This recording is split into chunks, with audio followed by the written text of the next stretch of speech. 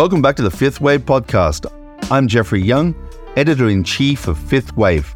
We're taking a short summer break here at Fifth Wave as I travel to New York City to check out the latest coffee shops here in this vibrant city and prepare for the New York Coffee Festival later in the year. We'll be back to our usual schedule in 2 weeks' time, but to tide you over in the meantime, we're revisiting a couple of our favorite conversations from the last 3 years. First up is an incredible conversation with James Hoffmann.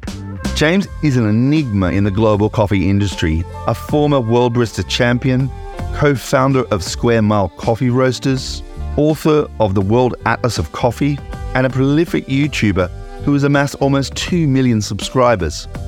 In this conversation, James discussed his ambitions, business tenets, and we discovered the mindset that helped build his remarkable career. Welcome, James. Thank you for having me. Well, gosh, you wear so many hats. It's amazing. Founder of Square Mile, you're involved in brands like Proofrock, you've got books, social media. Tell us a little bit about your journey in coffee. Okay. And let's start by just, what are you? In terms of, sort of I don't know. I've decided I don't have to know anymore. I'm not a huge fan of job titles because I think they make people, want to live in a little silo and actually not cross-pollinate sometimes. That they build a little box for themselves and they sit in it, and I don't particularly want to do that for me or anyone else really. So I don't have a title. I don't really know what I would put on a business card if I still made those. I do coffee things mostly, and then some other stuff, but mostly coffee things. I think is fair. I like making stuff. Great. That's the easiest way of, I suppose, putting it. Let's, I sort of, a lot of people know that you're the, co-founder, founder, owner of Square Mile Coffee. Mm-hmm. Is that where it all began? Yeah, I think business-wise, 2007, I left my job. I was working as the national training manager for Le Spaziale in the UK, sort of driving around all over the UK, working with coffee roasters, coffee suppliers on education and that kind of stuff. And, the 2005 to 2007 was a different time of specialty coffee in the UK. It was kind of just bubbling under the surface. And kind of, I think about Steve Penk from Le Spaziale. He really fanned the flames early days of specialty in the UK. So that was a useful thing. But I got to the point where I sort of felt like I needed to stop telling people what to do, to go and do it, And so I quit my job in June 2007. I knew I would compete in the World Barista Championships in August 2007. I didn't think I would win. I'd come fifth the year before in the Worlds. I was like, if I can do better than fifth, that would be a great result. And I'll come back and I'll get on with starting a coffee shop, and we're going to roast inside the coffee shop. That was the plan. I won the Worlds in Tokyo, and that was a surprise. And it sort of delayed everything. And we'd registered a company name without really thinking about it, and I'd filled it in on my form without really thinking about it. And so it was announced that James Hoffmann of Square Mile Coffee Roasters had won the World Barista Championships, and people were like, what is this company? No one's, and I'm like, well, it's a sort of paper exercise at this point. But then the global financial crisis happened. It seemed a bad time to sign a cafe unit, so we started roasting coffee and really focused on being a wholesale coffee roaster. And that was, early 2008 and on, which was about the beginning of the boom of sort of specialty in London.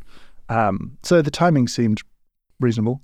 But that's really the beginning, I suppose. And I went into that a passionate coffee person, and very quickly realized I had an absence of business knowledge. And so, a lot of my journey personally, the first couple of years of Square Mile was moving away from being an obsessive coffee person into being someone who could help run a business that made money from coffee. And I'd actually forgotten that you're a World Barista Champion. Not that you can kind of forget those things permanently, but it was a long time ago. Yeah. Well, when I was drafting the list here, and you're involved in books. Yeah, I suppose it sort of it kept going. I mean, so early days, I'd written a lot online. I had a blog in the days of blogs, and I think it was a long-lasting blog because I chose to make it so. And a lot of the world of I hate the word content, but kind of content creation just requires practice and just turning up often. And I did that. I wrote a lot. hundreds and thousands of posts. This sort of honed my writing skill and also kind of pushed me into a role as a kind of communicator or educator in coffee. It's kind of how it went as well. And I think that was a driver behind some of the other decisions. So writing a book, The World Atlas of Coffee, I was approached by a publisher and that was the book I wanted to write. I didn't necessarily feel qualified to write it, but no one else was going to do it. I wanted to own it, as in to actually have a book that was an Atlas of Coffee. I tried to buy one for years and nothing existed. So if no one else was going to write one, then I'll write one. And that went really well. That's gone ridiculously well. I think second edition's out and I don't know. So hundreds of thousands of copies, I think so. I think the last time I checked, it was about 300,000. Wow. Which is a lot of books everywhere. These days. Yeah. Everywhere. I just can't believe how many coffee venues and even bookstores that I see all over the world. And that atlas is there, and it's already legendary. So. I think the publishers did a great job. I will say they made it a beautiful book, and they made it a book that enticed people into wanting to own it, read it. You look at the pictures the first time, and that's their job. And my job is to sort of get you the second time when you start to read and that kind of thing. Yeah, maybe another book soon. But yeah, I don't really like writing books, but I think it's going to be necessary. So, and what else are you involved in? There's the YouTube. Right. So that seems to be a business, let alone. Yeah, YouTube is most definitely a business. Do you want everything? Are we doing everything? Yeah, let's see what you're involved in. Yeah, what maybe in order of. We can do the whole list of. Do you want the whole list? Let's do the whole list. Right, everything. You heard it first here on Fifth Wave. No. Okay, so things that I did start, I'm not involved in anymore. So I'll move through the list sort of chronologically in my head. So Square Mile was first. We co-founded a company called Brew by Hand with another company called Coffee Hit in order to be a kind of Harrier distributor. We ended up selling that business probably 5 or 6 years ago now, and I'm not really involved anymore. Certainly not operationally or anything like that, but it's a still ongoing business. Proofrock, we acquired Proofrock when they sort of ran out of founders staying in London. They had 3 founders, and slowly they sort of drifted away from London, and then who was going to sort of steer the ship? So we agreed to sort of take control of Proofrock, and that was a few years ago. We started a sort of training business as well from the side of that. And then from my relationship with Victoria Arduino, or the Simonelli Group, I suppose more broadly, we set up in the UK a company called VA Machinery that was the sort of importer of their equipment. That's now a joint venture with the manufacturer, so that's actually their branch office. But I'm still a board member. I still, have some input. Not a lot, because it's a well-steered ship there. But if I can be useful, I'll do that. I continue to work with them, with Simonelli Group, as a kind of consultant collaborator. We do projects, espresso machines, that kind of stuff. I have a role in kind of creation, design brief, development, testing, R&D, and then promotion at the end of it. The books is one thing. I'm going to start to forget stuff. And so that was the Black Eagle, really. That was the. Yeah, it seems to be the visible project that's come from that. It was the sort of second one I'd worked on. I'd worked with a part of a group on a grinder called the Mythos One that's been an enormous success for them. The Black Eagle was the first project that was kind of mine to sink my teeth into with them. And then we released in the last year and a bit the Eagle One. Obviously, pandemic time is another sort of stretchy time, so I don't remember when we launched it, but probably 18 months ago as a sort of slightly more wider appeal product. The Black Eagle, I think, was very targeted at the high end. So Coffee Jobs, there we go, thank you. I'd started a Coffee Jobs website because people kept emailing me either asking for jobs or asking for staff, and I desperately wanted them to meet outside of my inbox. So I built like a very cheap, simple website, and sort of it was free to use for about a year because I just wanted less email. Whatever it cost to run, a few £100s, was better than getting the emails. And then that sort of morphed into a business that I sold. When did I sell that? Maybe 4 or 5 years ago as well. There's things where I'm passionate about people finding work and developing skill sets, but I'm not going to run that business. And so, someone had a home for it, and for me, that's great if it can find a home. I'm very happy for that to be the case. So that was Coffee Jobs. And then now I have a separate merch business because YouTube essentially gives you an avenue to sell stuff. I didn't want to just do boring t-shirts and hoodies like everyone on YouTube does. So we do sort of limited run things. So the business is called tens, hundreds, thousands, because we do short, medium, or large runs of stuff. And we'll make kind of bespoke products, and then when they're gone, and that's kind of a fun part of that. What kind of products do you? Coffee tools, coffee equipment? Not really coffee equipment. We made stuff like AeroPress dice. We made decks of playing cards. We've made, oh my gosh! Like just I fun, wanted a coffee playing card deck. Actually, that was something I never did launch, but we had one planned. But yeah, I'll send you some over. And so where am I up to? So that's the. So is the YouTube, like I said, it's a business. Is that something that will actually generate income from you through the advertising and sponsorship, or is it actually the merchandise that actually becomes the revenue? Well, we're into the very YouTube classic chat of diversified revenue stream. So YouTube, yes, I sort of make money from AdSense, sort of ads playing in front of videos. I make money from merch. I make money from sponsored integrations where, a YouTuber might read a 45-second ad for a brand or a website or whatever it's going to be.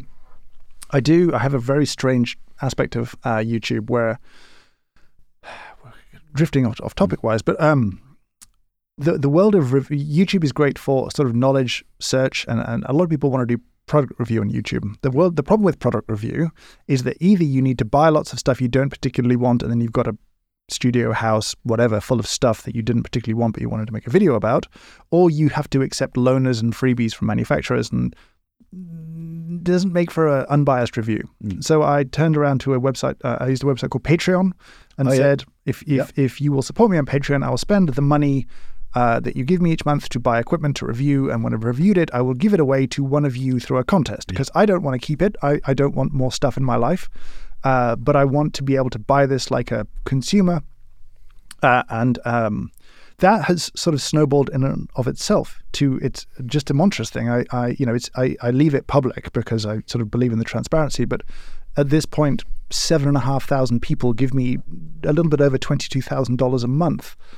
which is more than I can spend on equipment. And so it then goes back into a kind of an investment in the channel. I'm hiring, I'm kind of growing that team, because I can't spend, I just can't spend the money on coffee kit that's practical, unless I'm going to review like a 5 kilo roaster and ship it to somebody, but that's not really real. But yeah, it's definitely, allowed me to build a business with a bunch of, different revenue streams that has some security, and you can start to hire when you have that, like I've got a reasonable sized studio to work from, a small team. I can invest in making this stuff, and I have this safety net in that it's not my job. You know what I mean? Like I have other jobs, and, like if it fails and it all goes to, hell, then okay, it was worth taking some risks then. And that gives me a lot of freedom that a lot of creators don't tend to have, especially when they get to my size, because they'll have the team and they'll have the, other stuff, and they'll feel they won't have the same safety net. And so I feel lucky that I can be kind of fun and experimental on the platform with that. And then if we're rounding out the last things that I do, we're nearly there. I'm an advisor to a few businesses, sort of tech startup type things, or not really tech startup. I mean, there's Taika, an interesting canned coffee product, really not just coffee, they're kind of stealth health brand over in San Francisco. I'm an investor and an occasional advisor to a company in Copenhagen called Empirical Spirits, who are probably the most interesting booze makers on the planet. And there's like a couple of others as well that I sort of do little bits and pieces with. I'm not a angel investor. I'm not playing that particular game, but where there's an opportunity to work with an interesting business, then I tend to look at that. Yes, it's just amazing how all this is unfolded. Is there a game plan, or you just, you've just sort of, it's very organic? It's pretty organic. I've given up. The world has demonstrated very clearly in the last 18 months that it has no interest in our plans. And you could have really great strategic plans for the next 5 or 10 years, but the world doesn't care. So I feel much more, not necessarily reactive, but much more fluid in that regard than I might have done when I was a little bit younger. So, ultimately I'm aware I am in a fantastically lucky and privileged position. Like I can't deny that. however hard I think I work, it still feels ridiculous that I'm in such a position, and I, try and be responsible with that. But I want to make stuff that I'm proud of, and that's sort of the beginning and end of it. And that might be a business, or that might be a video, or that might be a product, or that might be, I don't know what else. There's a lot of things to make, but things of value, things that I'm proud of. I'm sort of driven by the creative part of the process. I'm not very useful in a lot of businesses. I stopped running Square Mile as a sort of MD 6 or 7 years ago because that's not my skill set. Yeah, I think so. I really would struggle to who knows with time. But I think at least 5 or 6 years ago now. And there is a much, much more capable set of hands there. And I can be useful to that person. She can call on me for what she needs from me. But you need a different kind of executor in a business of that size. Square Mile's not huge, you know what I mean? Like, it's a good sized business. It's a medium sized business. It's a small medium business. Go with that. 25-ish people, like it's big enough that you're sort of spinning plates, and that was never really my skill set, running a thing. And I can do the idea generation or the creative or that kind of stuff. And there are then capable people to take that on, and I can work with them to sort of deliver an idea. But because that's kind of where I'm best. I'm good at ideas, and that's not, I don't think, hugely valuable unless you have the execution piece tied up. I don't sign NDAs much because most ideas aren't worth anything. So I don't think it's special to have ideas. I think it's special to be able to execute them. So, yeah. You seem to have gained, I guess I could see your value as an advisor to businesses as well. Your experience, your mind. I can see with your role as, trustee of the Allegra Foundation and the Project Waterfall, the insight that you give, immense value. You've got that sort of considered, distant ability to look at a problem and solve a problem, and it's quite impressive, really. Kind of you to say. So you've got so much going on. How do you allocate your time among all these things? How do you prioritize the way you spend your time? I mean, be very clear, badly. This is most definitely not something I would say that I'm particularly good at. So, there's a mix, I suppose, with me with the kind of proactive and reactive stuff.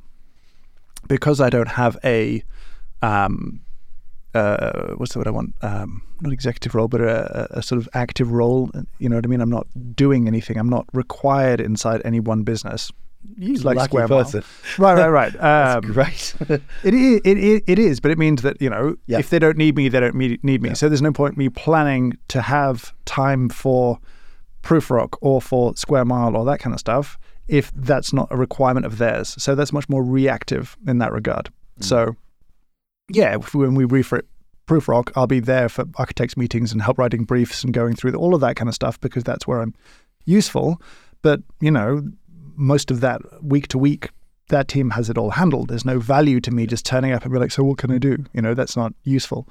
And to some extent, same with Square Mile. Like I'm obviously interested in what's happening, and will poke and prod and ask questions. But at the same time, I'm a resource to them. That's the kind of the setup where I can help someone with something, and I'm just a sort of extra pair of hands or an extra brain or an extra sounding board or whatever it's going to be to the teams within there. It might be the roasting team, it might be the marketing team, it might be the MD. It doesn't really, matter. If they need some help, then I just have to react. So a chunk of my time is reactive, and then there's the sort of more proactive time, which is these days, honestly, YouTube is an enormous time sink for me. Really?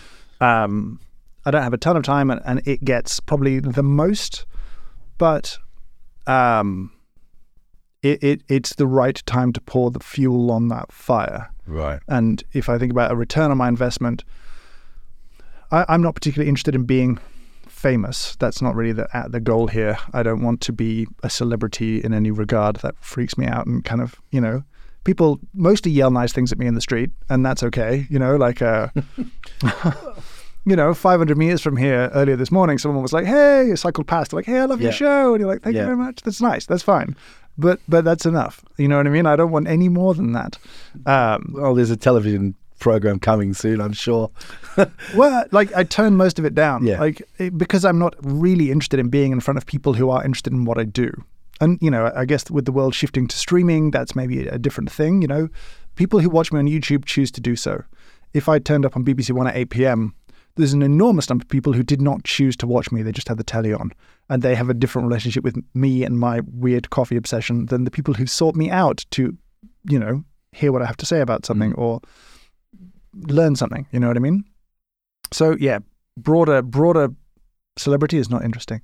But I think the work I'm interested in doing through YouTube is reaching people who care a little bit about coffee, right? And I want to find them, entertain them, gain their trust, and take them on a journey over time where they see coffee as having a greater value in their lives. Because, I think that our excuses for being an abusive and unfair industry get very thin once we have a consumer who's willing to pay more, who sees more value in what we do. And we can't be like, oh, well, we can't pay more because people just won't, accept the pricing. Well, let's change that. We're trying to change lots of aspects of coffee. I think we also have to work on consumer perception and relationship with coffee, especially specialty coffee.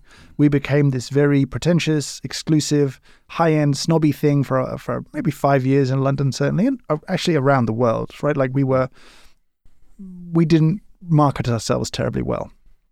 And I think we missed an opportunity. And I still think there are millions of people who could care just a little bit more about their coffee, enough to spend 10, 20% more because they get why, right? Like that's the shift. And, it is, I think YouTube is the bit where you realize the scale is enormous, right? I'm still a relatively small channel in the great scheme of YouTube. Mm-hmm. 2 million people a month will come by to individuals to watch me talk absolute nonsense about coffee, right? It's a lot of people. Yeah. But if that's, what's their annual spend on coffee, that group of 2 million people, I would say it's going to be creeping towards 1 billion, probably by the time they bought equipment, everything else. If you can move that kind of a spend in a positive direction and they benefit from it, then that's just very interesting to me. So I don't want to be famous. I want to find people who care a little bit about coffee, who enjoy it just a little bit, and I want them to enjoy it a little bit more. And that's the function of that channel. That's the purpose. That's what's going on behind idea generation, behind how you plan or talk about, the sort of narrative arc of a video. Because that's what I'm trying to do. That's satisfying work, and I see the return in the comments. I see the feedback of you've made me weird about coffee, and I'm like, great. You don't have to get fully weird, but just don't end up like me. But you can enjoy coffee a little bit more because coffee's great, and most people endure coffee. They don't enjoy it. They kind of need it. Go through that kind of here's my instant, here's my whatever. Okay, I'm functional. But it doesn't have to be that way. And, I've drifted off the entrepreneur. No, but I get the, so I'm into that point, the entrepreneur, what drives the entrepreneur. So you mentioned earlier it was the creative process, but I'm getting the sense now that what drives you now is a broader mission of evangelizing coffee for the better good. I mean, is that... Yeah, and I think that, again, a bit like I don't think I have to have one job title. I don't think I have to have one thing. Like I want to achieve this work through making stuff that I'm proud of, right? Like they're very much intertwined. And that might be a video, that might be another book, that might be a weird little coffee accessory of some sort that just amuses people, delights people, whatever it's going to be. Like it all sort of feeds into the same thing because I don't know how else to, with my placement, my resources and what I'm good at, I don't know how else, and this might be a lack of imagination, and I would accept that, to sort of have a positive impact on this industry that I love dearly, that I really hate being a part of, because it is so broken by design in its, call it equality or ethics, like it's all bad. And even those of us that try to operate more ethically are really doing it within the framework of an unethical industry. So how do I reconcile that? How do I feel okay about that? How do I have this thing that I love and this culture that I love here, but I'm all too aware of the consequences of it, both present and historically. How do I reconcile that, right? And what is work worth doing within that sort of challenge. Okay, the broken industry. And what's the central point there? Is it the lack of looking after the farmers and not enough livelihood for the farmers? Is it environmental? What makes you say it's a broken industry? I mean, like the coffee trade was find cheap land and cheap labor, have it produce products, export their product back to the colonial invader to do all the value addition. So you extract as much value as possible, as cheaply as possible from your sort of colonies, right? Like that's how coffee was created. That's why coffee was taken to South America in the first place, why it was taken to most of the countries that it was grown. It was like, here is some land, here is some people that I can abuse into giving me this product for cheap. I can take it back and make myself rich once I'm back in the UK, France, the Netherlands, wherever it's going to be, right? That system still is kind of the same, right? It's why we have producers still producing coffee below the cost of below the cost of production for their coffee. It's why we have the price of coffee at the whims of traders who aren't really touching the coffee. They're buying and selling contracts, right? That's not a system designed to do anything other than enrich one particular aspect of it while extracting as much value as possible from the rest of it. And, paying a premium for green coffee has been a lovely idea that the industry has sold very hard for the last 15 to 20 years. And every single study has said, yeah, but you just haven't made any difference. You know what I mean? Like, yeah, sure. By and large, to be more depressing, by and large, most of the producers who've taken most of the money had more capital to start with. They were English-speaking, American-educated. They owned their own farms. They had enough money to experiment, to market themselves. So if you look at where those really high-priced lots end up, generally speaking, it's not indigenous peoples farming small bits of land. It's, college-educated, wealthy farmers in those sort of places. Mm-hmm. You know what I mean? And so, if you look at, there was a study which is you could earn a premium simply by speaking English, right? As a Guatemalan producer. They did a big study in Guatemala. And if you couldn't speak English, on average, your price was lower. And it was nothing to do with the quality of your coffee. We tell ourselves it's all about the quality of the coffee, but that's just not what we've seen manifested by the industry at large. And that's this case of I don't think it's individual bad act. Well, there are individual bad actors. I'm not saying everyone participating is a bad actor, but we have this kind of unfortunate wisdom of the crowds, this mass effect by working within what is ultimately a framework designed to leave the farmers with as little power and money as possible, because that works really well for everyone else in the supply chain. But businesses like Square Mile and others, specialty coffee crew, are they going to change that? Are they part of the solution? It's a very big question, and it's one that we regularly wrestle with and continue to wrestle with. I don't think one company is ever going to make enough change, right? Collective. Yeah, there's a need for collective change. And, I think within the confines of capitalism, you have this other sort of requirement, which is change needs to be an advantage in the market to really see widespread adoption, and I think that was what drove the adoption of certification, right? Ethical, like fair trade or other certification. When having that on your bag sold more coffee, that's when the certifications really took off, right? When people would choose fair trade bananas over non-fair trade bananas, that's when the advantage of that certification drove adoption. It wasn't ethics that drove widespread adoption, it was advantage. This isn't really a happy conversation. But, I think there's more and more conversation about this. I think more and more businesses probably realize that it's just paying a premium and saying where the coffee is from doesn't actually have the impact that you want, because I think there are lots of people who want to have an impact, right? I think there are lots of companies that want to do better. And I think there's a sort of feeling of casting around of I don't know what to do. I don't know what to do now. In a highly competitive market, I don't want to risk my business going off the reservation and doing something completely unusual in that regard. But I think there's a desire for change and a lack of leadership and ideas there. And I think if again, I would like to be supportive of whatever change is possible. Well, you certainly are. You are certainly been one of those, guides to the future for a lot of people about, the upward lift in quality standards and the aspirations of coffee and everything you appear to be doing. You've set sort of the pinnacle of coffee, but also showing that there's a business.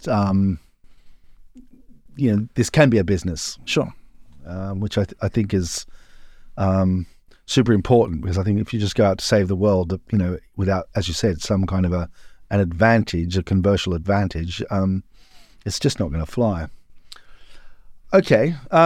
Really big topic. We're probably going to pick up that as another topic another time. It's not what you meant to ask me. Yeah. But it's just like what motivates you. So it appears to me that this is a big issue for you as an entrepreneur, and you're sort of potentially grappling with the role, whereas you are, want to see yourself doing something really positive in a world where you've got to earn your living from. Because the other way would be to stop everything you're doing in coffee if it's a broken industry and just leave it alone.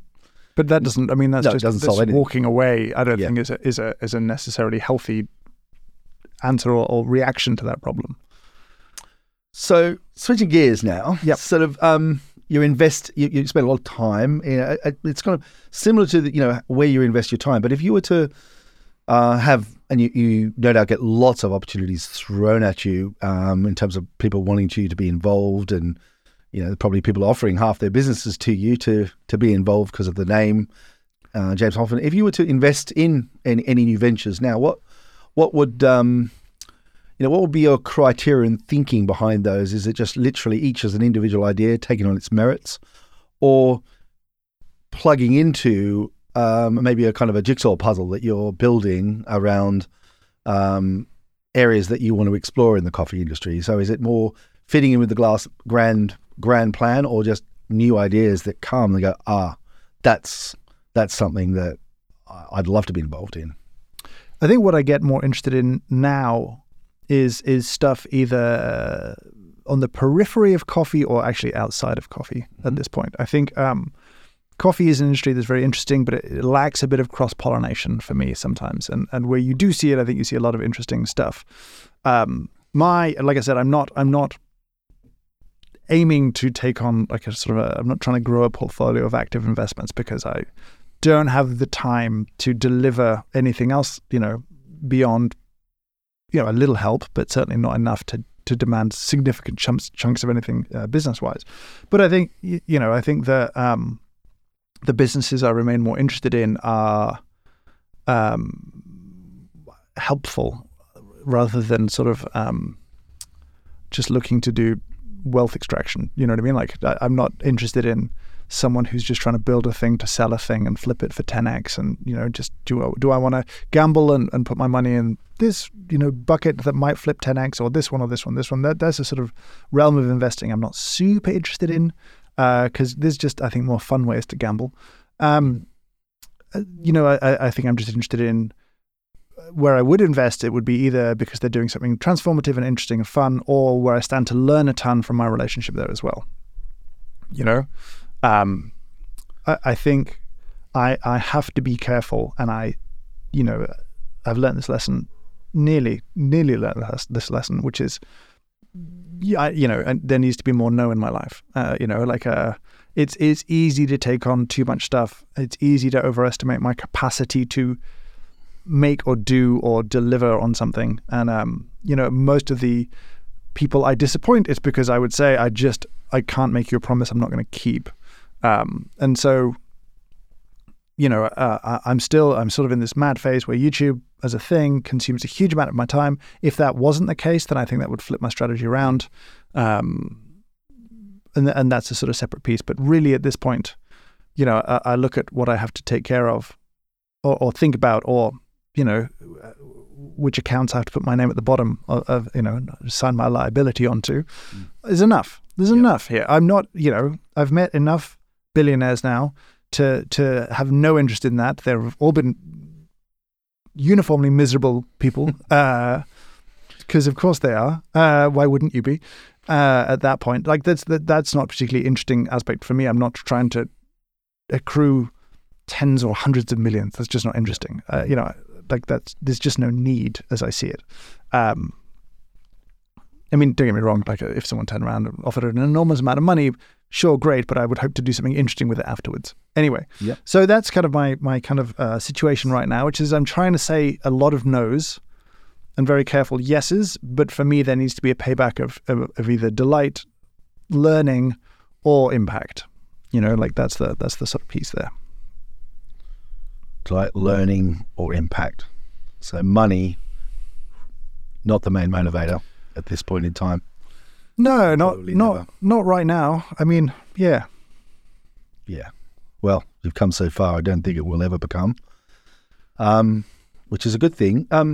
So I'd love to learn a little bit more about you as a young child, about the young James Hoffmann, in terms of, were you always going to be an entrepreneur? Were you always so, I guess, self-driven and creative? I kind of see you as also as a sort of a scientist as well, kind of within this world where you're exploring and inquisitive and what was the young James Hoffmann like? I did not think I'd be an entrepreneur until I was, in a fun sort of way. My father was a serial entrepreneur. Like, he started loads of different businesses. Okay. And I never thought that was what would my sort of, half brother did the same. He's built loads of businesses, and very driven by that kind of part of the process. And I kind of wasn't growing up. I was a nerdy kid, unsurprisingly. Like I was a quiet kid that read a lot and, quite liked school to a point. And good at school? Yeah. I mean, I was unfortunately privately educated, for which, do not have kind things to say about. Whenever people's stereotypes about privately educated kids, probably right, to be honest. I hated it. I did not like it at all, but a lot of people do. But I did well enough until I hit until I hit puberty, really, and then sort of like the classic apathy kicked in and trying stopped, and I sort of coasted as far as I could on minimal effort, which is why I have a complete nonsense degree from a reasonable university. So yeah, like I peaked academically at about 13, and I was, a scholarship kid and all that kind of stuff. And, that was definitely the smartest I ever was. And then steady decline from that point onwards, certainly in terms of effort and stuff. And, I think I liked the idea of being a musician. I tried to do that for a while. I didn't know you had that string to your bow. No, well, I mean, clearly not successfully. That was the idea of, that was the pie in the sky dream of like late teens, early 20s me. Worked in music publishing for a little bit, hated it to death. Chris, have you got any songs we could put one of your tracks on? No. People find them. Podcast. People have found them and played them in barista competition routines that I was judging, and I'm like, that's just made me feel really awkward. But bless you for your research. Talents. Yeah, no. Well, anyway, and so. These things kind of creep up on you in that regard. I never considered myself like a DIY person. Do you know what I mean? Like that kind of a person. But I remember really early days in Square Mile, our archway was broken into, and I remember being kind of stunned at my sense of loss over the tools that had been taken. I was like, but since when did I care this much about tools? What has happened to me? And, I'd gone from being this person who was never interested in entrepreneurship to being a person that had started a business, and that kind of hadn't really thought too much about it. I think a lot of people overthink certain aspects of starting a business. I'm not very good at that bit. I tend to overthink other stuff. But yeah, I think if you'd asked me at age 18, are you entrepreneurial? Are you good at taking machines to pieces or that kind of stuff? I'd have been like, no, and I never will be. And then 10 years later, 12 years later, the opposite is true. And so, as much as we feel like we are fixed in who we are, I don't think that's true. So yeah, I again, it's why I've never been particularly strong on the labeling piece of like, I am entrepreneurial. I did not think that for about half my life. So, things come and go, things change. So yeah, I think that was me. I think once I understood the pleasure of entrepreneurship, which is kind of building a machine and tinkering with it till it runs just nicely, that's very enjoyable, creating a thing that wasn't there before. And I like I always find Square Mile probably the most satisfying of businesses because, it's very easy now to do work where you go to work, you sit down at a desk, and at the end of the day, you have slightly less digital stuff in your inbox than you had at the start of the day, and it'll be back tomorrow, it'll be full again, right? You write emails for a day, and all you've done is make some digital stuff disappear. Whereas if you go and you pack coffee, at the end of the day, you've got shelves, walls of stuff that you made. Stuff that you made with your hands that you can sell for more money than it cost to buy and make. Yeah. And that's a great, do you know what I mean? That's satisfaction in both business and just making stuff that is, I think, quite addictive. And I think I was happy to let Coffee Jobs as a business go because it did a good service, it did a good job, but it was hard to be passionate about a thing that I never could touch. You know what I mean? I think I'm still driven by making things that I can interact with in some way. That's fascinating. Yeah, you seem to be one of the themes I can get. I mean, you take a lot on, but you seem to be able to let go of things as well. Yeah, I hope so. I think, we started Square Mile with this intention of having a cafe and putting a little roaster at the back and having a really great cafe that roasted its own coffee. We might do a bit of wholesale. And I think if we had been rigid about that idea, unable to let it go, that business would have died within a year. Because firstly, we didn't really know what we were doing. Secondly, it was a terrible time to start that kind of a business. London wasn't interested, wasn't ready. Our location wasn't as good as we thought. All of those things. Hindsight, wonderful thing. But at the time, the ability to say, oh, let's just let go of that particular goal. What are we really interested in? One layer deeper. Let's keep doing that and start doing that. And I think there's been a number of occasions with either locations or opportunities where the ability to be flexible, I think, is very important. You should have things that you stick to that you're driven by, but I think being rigid and unflexible now is the strength of your convictions will go so far.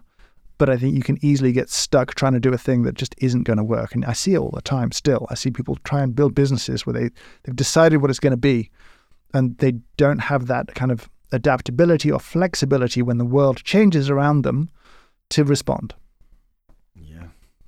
Well, there's the whole topic of COVID. We'll leave that aside for now because there's so many more interesting things to talk about. Success, it's so many levels and so many, in so many areas. What about things that you just feel like didn't go the way you wanted it to go? What are the failures, or what are the learnings perhaps, or the unsatisfied? It's a good question. Ed, I'm not going to say I haven't had any, because I definitely have. I'm just trying to struggle to think about them. I've been lucky in that none have been significant or catastrophic. Started a magazine at one point and enjoyed that, made a few issues, but it was, as proud as I was of what it was, people didn't really want to read it. People at that point didn't want to read coffee magazines that made them uncomfortable, and that's kind of what we wanted to make. In terms of businesses, I'm trying to think. A couple of failures, but not really many. I've been lucky in that regard. What about opportunities you wish you would have spotted? Do you know, I don't have a brain that thinks that way. No. I'm very lucky because I can see it, at the other extreme, it cripples people. The what ifs of life absolutely cripple people. What if I'd invested? What if I'd bought Tesla at X price or Apple stock at this price? What if I bought Bitcoin 10 years ago, right? What if I'd bought 100 Bitcoin 10 years ago? I'd be a millionaire now. And yeah, you would, but you didn't. So just move on. I don't have that part of my brain, or it's not fully developed anyway, that really has a what if component to it. Do you know what I mean? I think I'm very lucky, but maybe there's a downside to it, but really, I just don't feel that way about a lot of stuff. I think I spend too much time or more time sort of trying to extrapolate out the future that I really don't have much brain space left for the past.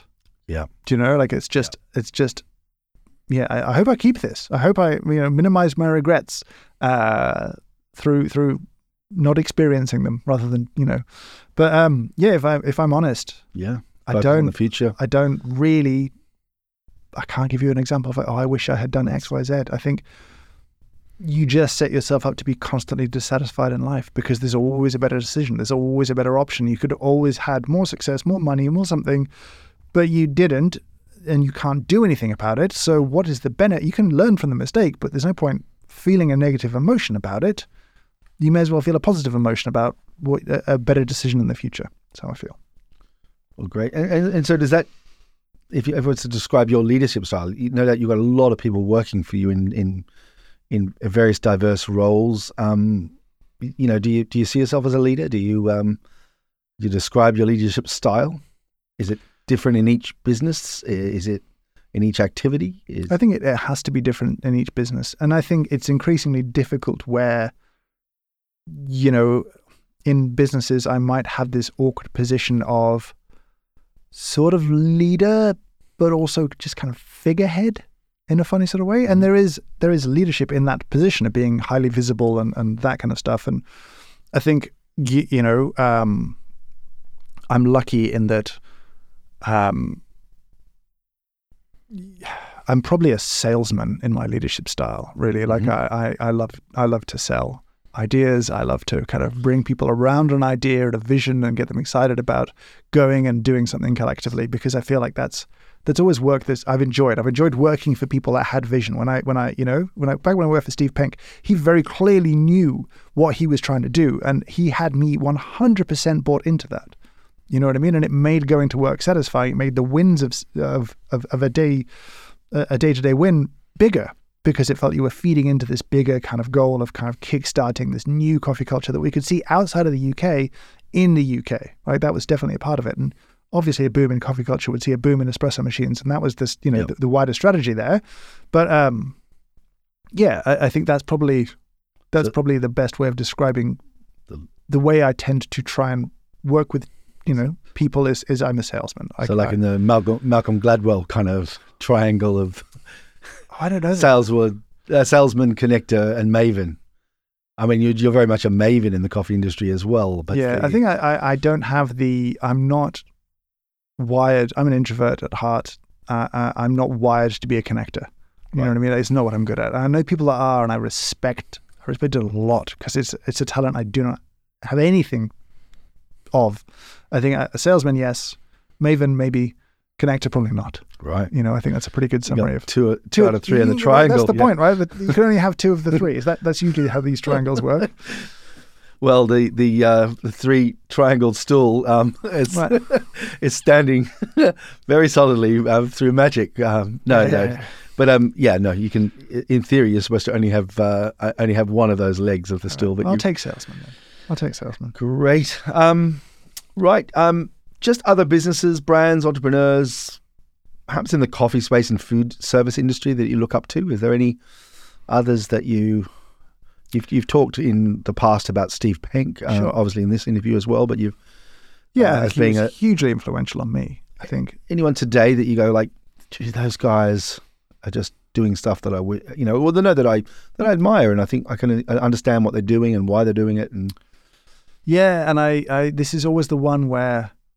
This is the question I occasionally get asked, but without fail, all of my answers come to me about an hour later, which makes me sound like, no, there's nobody, but that really isn't the case. There are loads of people who are doing interesting stuff. My brain just goes blank every single time it gets asked. Let's move on, and I'll see if I can dredge something out of my useless, grey, soupy brain. Coronavirus, I said we wouldn't talk about it, but let's just do one little, topic, opportunity or, bad for the industry? I mean, the bleakest response is both, right? Like, not that I'm pro-disaster capitalism, but I think there has to be an opportunity. You have to see opportunity because there's change happening, and where there's change in behavior, change the way people are moving, people are consuming, people are buying, where people are buying, how people are buying. If you don't see opportunity in that, well, that's the flexibility piece, right? Like you might have set your, sights on being a bricks and mortar business, and that's not an option anymore. And we've seen, I think, in the coffee industry, those who've pivoted effectively and moved to where the consumers are while still retaining their brand and their integrity and all that kind of stuff, and those that haven't. Those that have been sort of blindsided by this or, are hibernating at the moment, hoping that things go back to the way they were, and they won't. So, yeah, it's been damaging. And I think globally it's been extremely damaging. And without wanting to get into politics, I think obviously the way that governments around the world have responded and supported businesses has varied quite dramatically. I think we'd always hoped for more. I think hospitality, in particular in the UK, has been hard done by, not just coffee, but hospitality as a whole. I think it's had a very difficult time and probably not the support that a more ambitious government in that regard might have given, staying away from the politics.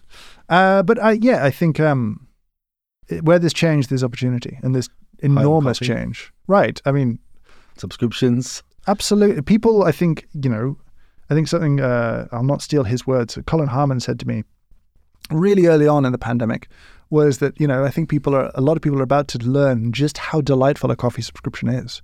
That it just turns up. It just comes through your door and it's there. And you don't run out of coffee. It's great. And you've just got great coffee and it's easy and it's glorious. And I'm a little bit excited to get a bit of mail, and that's nice. And, I think everyone has seen a growth in subscriptions, and I think there'll be inevitably some shrinkage, but I think a lot of people just now want this as a part of their life. You know what I mean? Like, it's just an automation of a thing. They might buy bits and pieces on top still, but they'll probably have a base subscription of coffee in their life, and that's not going to be weird or unusual anymore. I think that's just going to be an increasingly mainstream thing. And, we've seen enormous adoption of espresso machines at home or brewing equipment at home.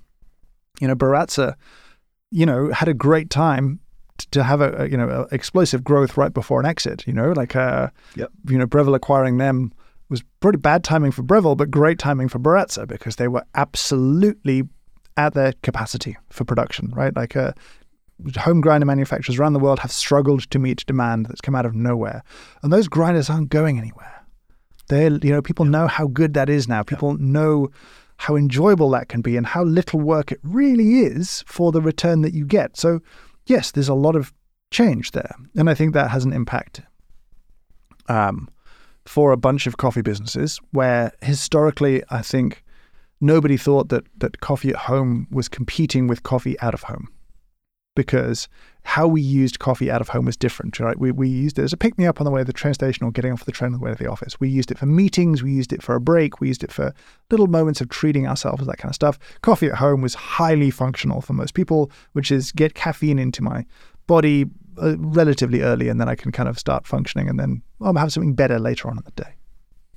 I think those train station hubs have competition at home now, right? Like, if the choice is I can spend £3 either at Waterloo or at my local train station, or 50p for something better that I can make myself because I've got all the kit now.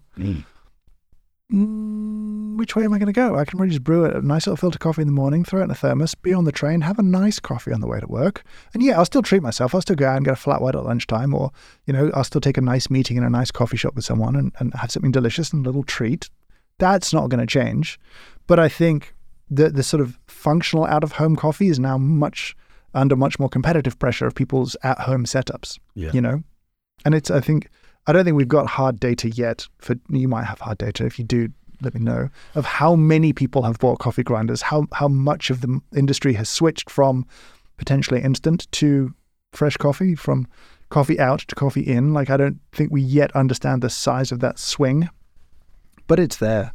And I think it's significant. And, the growth that we've seen at Square Mile is huge and has sustained, right? We're still growing year on year now. And that's, the year, month on, if we go to, not year to date, but let's say April 2021 versus 2020, those are both pandemic times.